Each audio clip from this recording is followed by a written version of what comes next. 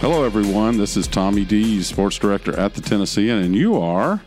Adam Sparks, Vanderbilt beat reporter with the Tennessean. And we're not just breaking down the doors on this edition of Breaking Down the Doors. We're breaking down the entire SEC. We're going to pick every Southeastern Conference football game against the line.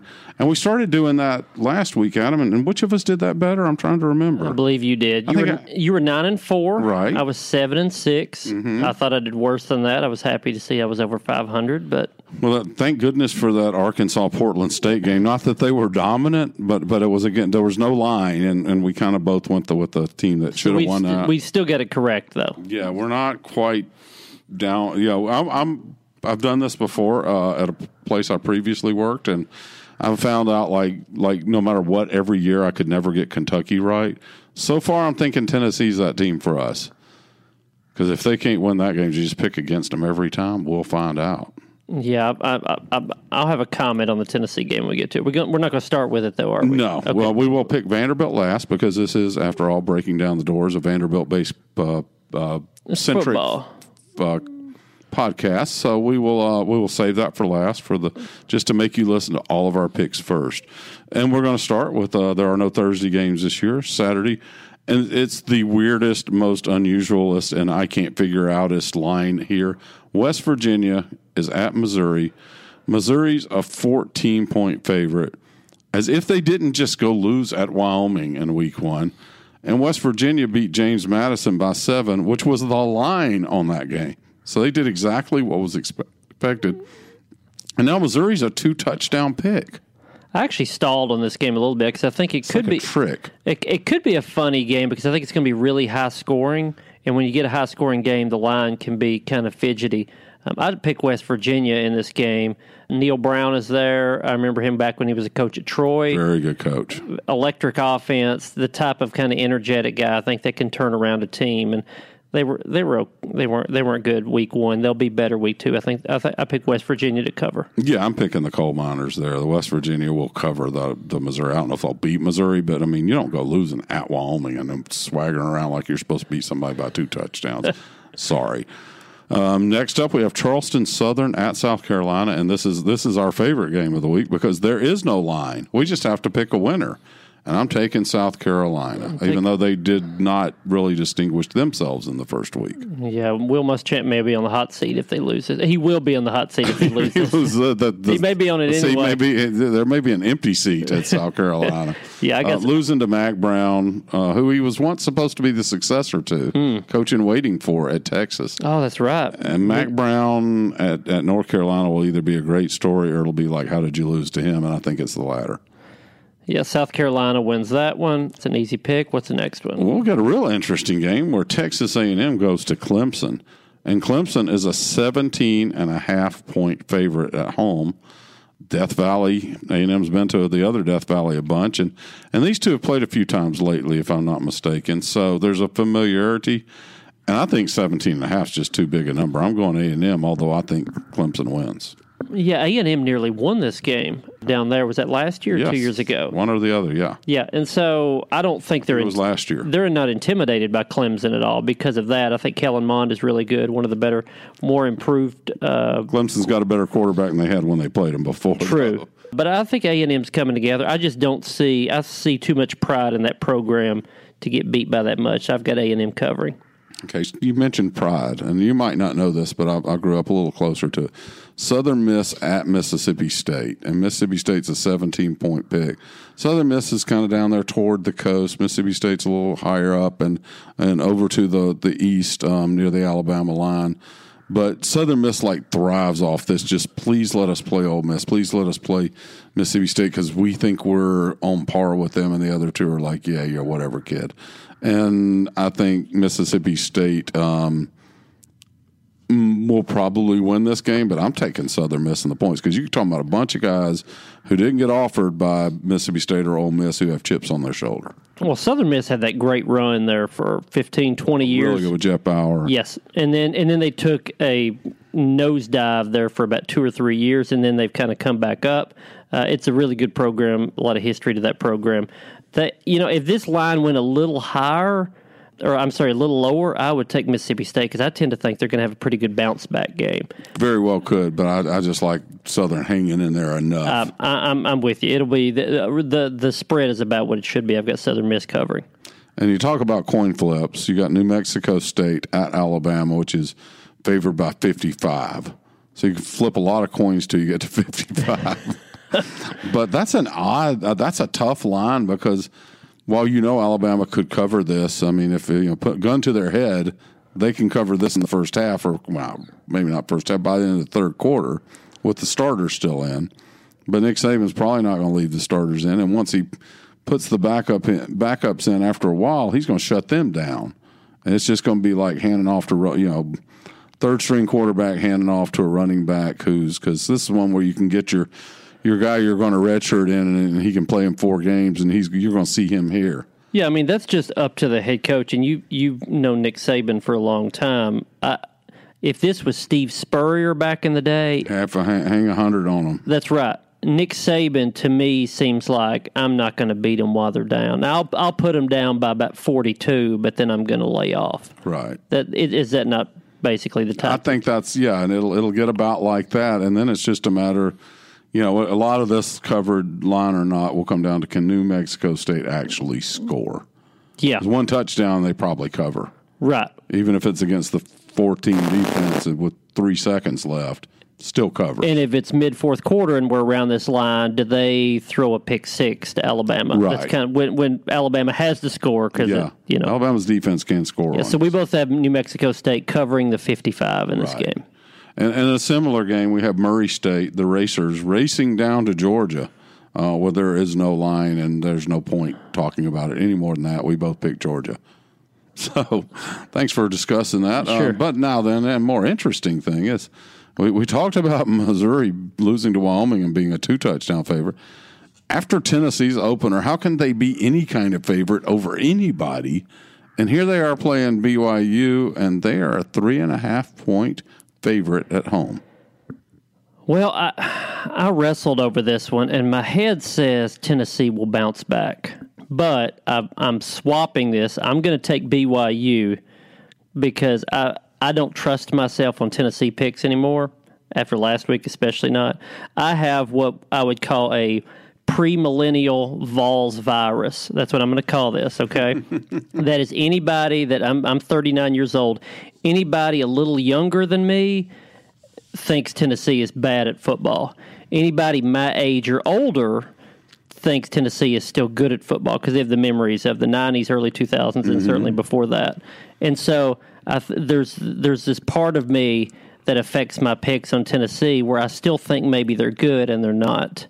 No, I mean, not good, but I still think, well, just, another week, another month, I think this is going to turn around. So I don't trust myself picking this game, so I'm going to pick BYU. And take the 3.5. And the other thing is if you grew up in a different part of the country and you're the same age, you might think, or just a little older, you think BYU is good at football. Yes. But they haven't been a lot lately either. And here's the thing. BYU lost to a much better team than Tennessee lost to. Utah's a top 20 team, maybe a top 10 team, and beat BYU. And then Tennessee lost to Georgia State. And nobody even much knows what state Georgia State's in if they didn't give it away. And couldn't tell you the city, although I think I know. I think it's Atlanta. Well, Spoiler. Let me say this, too. BYU, I don't know how this team is, but BYU within college football circles is known as being dirty. Mm-hmm. And I mean that as a compliment. You have a lot of 23, 24-year-old guys who will push the envelope, will go to the whistle and a little more, and cut blocks, all those things. Yeah, kind of like Vandy baseball with all those guys who aren't on scholarship but are. That's right. What you're saying? Right. Just whatever rule you can bend, you bend it. But BYU... Win if you can. That's right. Lose if you must, but always, always cheat. That's right. That's right.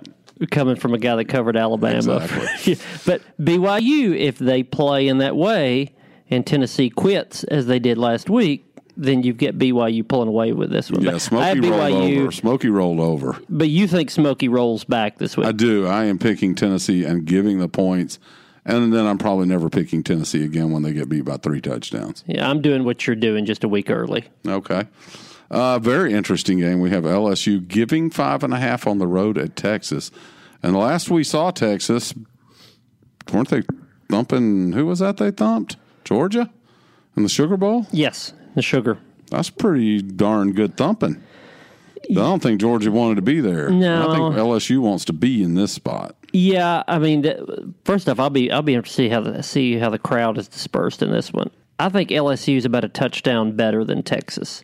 And even though this is at Texas, that's kind of where I see this game, about a touchdown better. They're a 5.5-point favorite, so I'm picking LSU to cover. I am too. I think LSU is just a much better program. Texas is not back yet, folks. We're 2 years removed or whatever from losing to Maryland 2 years in a row. So you look me up a couple of years from now, and we'll talk about it again. One, I won't even allow you. You're not allowed to speak here. UT Martin at Florida, and we both pick Florida. See, those games are really going to pad our record when we keep missing the line. That game right there makes up for my picking Tennessee and being wrong. So I'm counting on it. Fairly interesting game. Tulane is at Auburn, which had probably the most impressive in a lot of ways debut, beating Oregon in its opener. I've got Auburn on this one for the simple fact that Tulane did really well against FIU last week. I picked FIU. You nailed it. Yeah, that's right. Yeah, FIU was my pick last week. They lost. Tulane won big. They ran for 300 and something yards on FIU.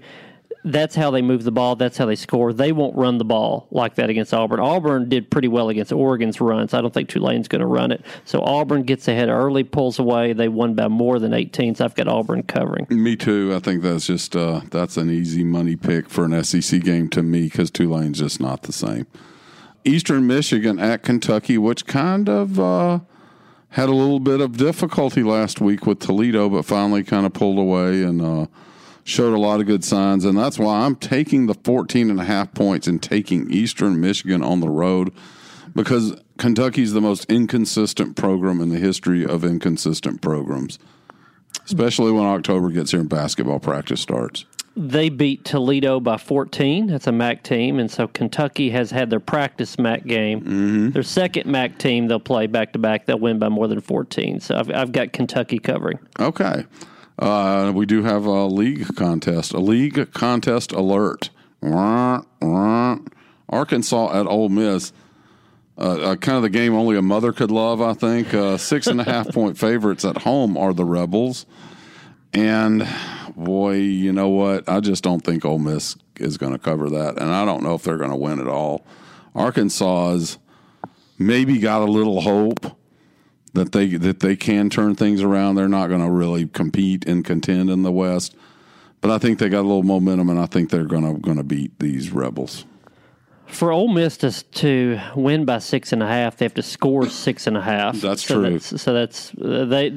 They didn't even gain 200 yards against Memphis last week. So Arkansas, yeah, but they may win if they certainly cover. I've got Arkansas.